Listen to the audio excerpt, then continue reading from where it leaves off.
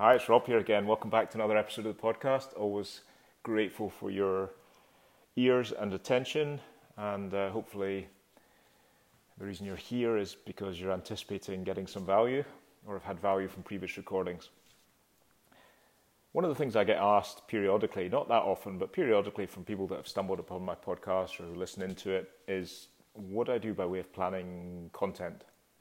Do I have a schedule and I just plan out in advance what the recordings are going to be on? And my answer is always the same. The answer is absolutely not. All I do is imagine that I'm going to record a podcast, and typically something then springs to mind, and I think that's something that I'll talk on today. And then sometimes, as is the case today, I say, actually, I'll just record a podcast without any notion of what I'm going to talk about. Now, I think I may have talked about this on a previous episode, I don't know, but sometimes I just press the button and trust and have faith that something will come up because I've committed myself to a process. I've committed myself to an act, and therefore I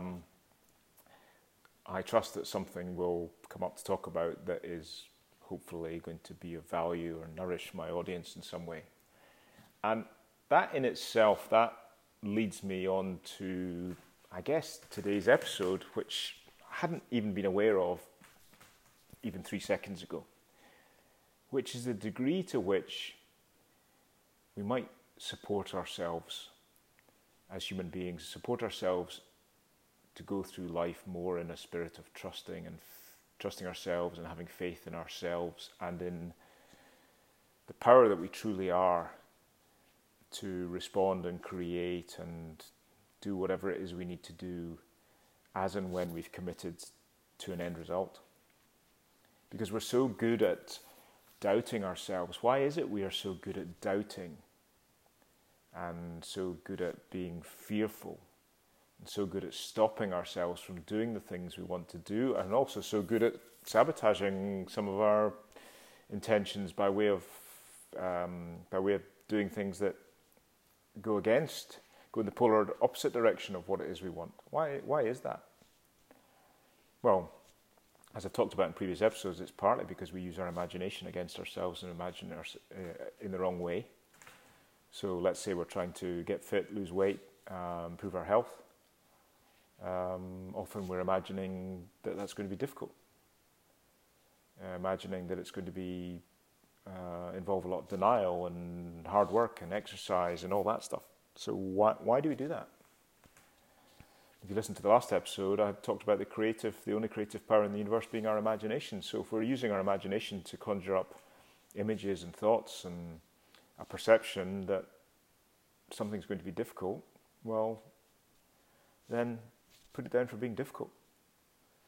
And yet we have this innate ability as human beings to choose to think differently. We can choose any thought we want. If you want evidence of that, I'm blanking on the name, I'll come back to it, but Man's Search for Meaning, Viktor Frankl, that was it. If you want evidence of our ability to choose our thoughts in any moment, then read his book. But why do we go down that route of, it's going to be difficult, it's going to be hard, I think this will be a real challenge, this is going to be pretty much impossible. Why? Well, just because we're conditioned. Versus setting an intention, I'm going to record a podcast, I'm going to lose weight, I'm going to earn more money, I'm going to do whatever it is. Setting a clear intention, clear and specific intention, and using our imagination to get emotionally involved in that to the point where it leads us to behave. To the point where the intention and the desired outcome drives our actions and behavior, so that we're being pulled by our vision, by our intention, by our goal, rather than being pushed. And one of the, going off at a slight tangent here, but one of the things that people do, and I was very capable of this for a long time, is they name an objective. They name an intention. I'm going to shed 3 stone and drop back to my getting into my 32-inch jeans, or I don't know what it is, but they name an intention. I'm going to double my income and earn X 100,000 a year, or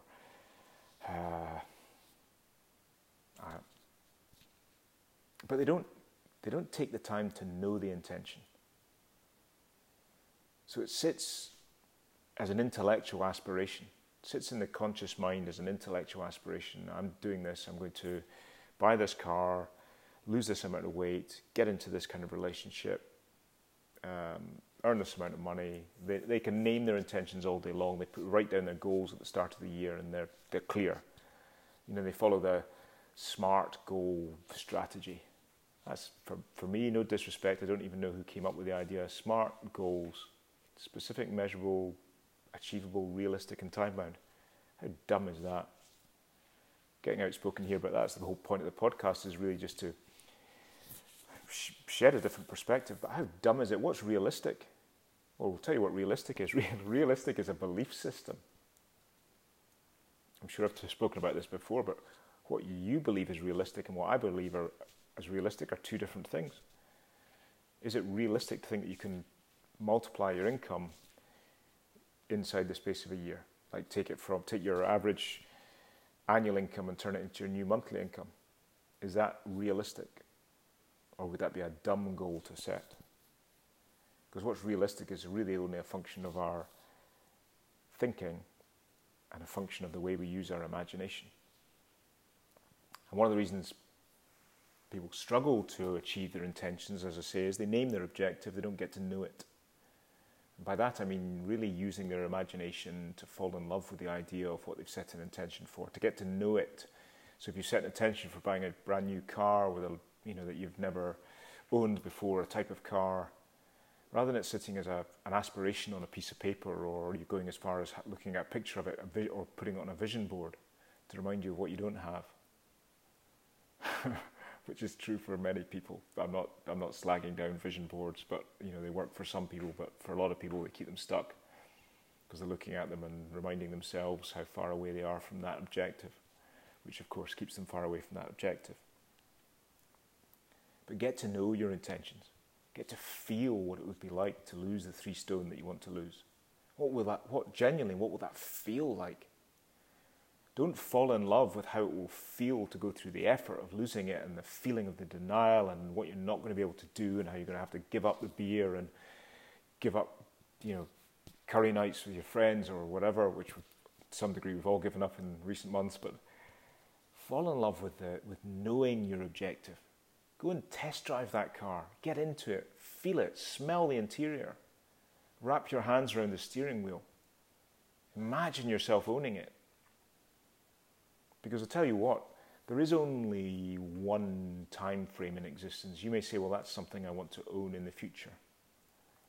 But everything exists in the now. Your aspiration to own that vehicle, to lose that weight, to create that relationship, to earn more money, that's an aspiration that exists now. And when it shows up as an outcome in your life, it will still exist in now. There is only an eternal now. But don't name your objectives, get to know them using your imagination, flexing your imagination, the only creative power in the universe. And then feel it as if you already own it. And then what happens is your behavior, your actions and behavior change as a result of you shifting your state, of you moving into the consciousness of your wish fulfilled. Because that's how it works. If you're trying to operate from the consciousness of being the person that needs to lose the weight, it's always going to feel like hard work. Of being the person who's only earning so much money and needs to earn more, it's going to feel like hard work. And to be truthful, you're setting yourself up for a massively increased chance of failing. Because we've been blessed with this gift of imagination to create with, but we've got to learn how to use it properly. So determine what it is you want, decide what it is you want, And that's the hardest part for most people. Most people don't know what they want, or they let other people's thinking determine what they feel they should want. So decide what you want, what you really want, not what you think you're capable of, not what you think is possible for you, but what you really want. Something that would fundamentally transform your life. I talk about earning double, working half as a formula. Something that one of my mentors on the other side of the world in Australia talks about, earn double, work half, rinse, repeat. Do the things, do work you love. I'm a big advocate of that. Why would you do work that you hate? Why would you? So decide what you want, name that objective, fall in love with the idea, get to know it. And here's the other thing that people skip a lot of the time. They think the money is going to solve all their problems. They think the desired objective is going to solve all the problems. So let's talk about money, because money's something that's on everybody's mind, and something that a lot of people don't talk about very much. But I meet a lot of people who have an aspiration to earn a lot more money, and they hang their hat on the fact that earning all the more money is going to solve all their problems.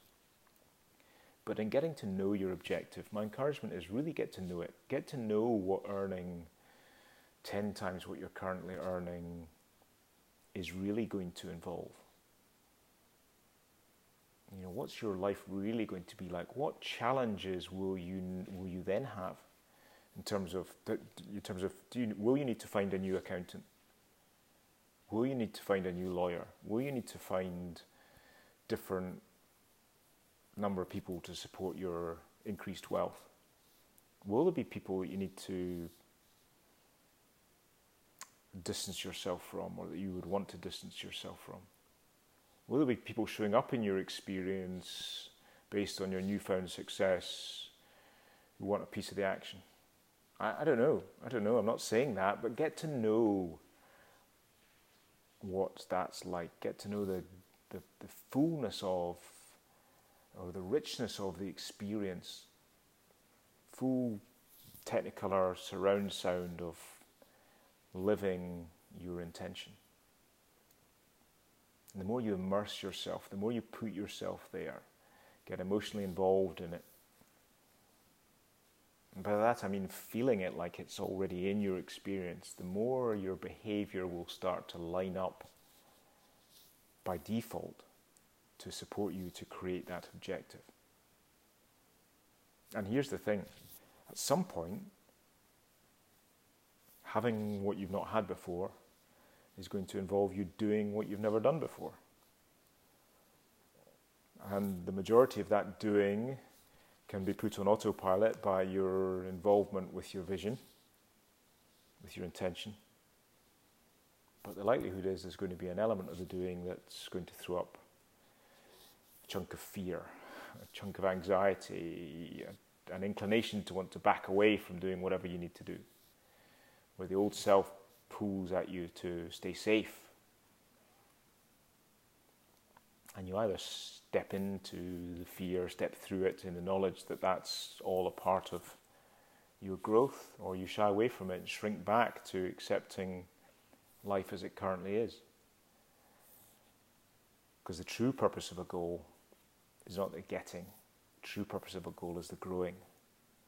And sometimes that growth involves fear and trepidation and so on, but it's also the gateway to freedom when we know how it all works.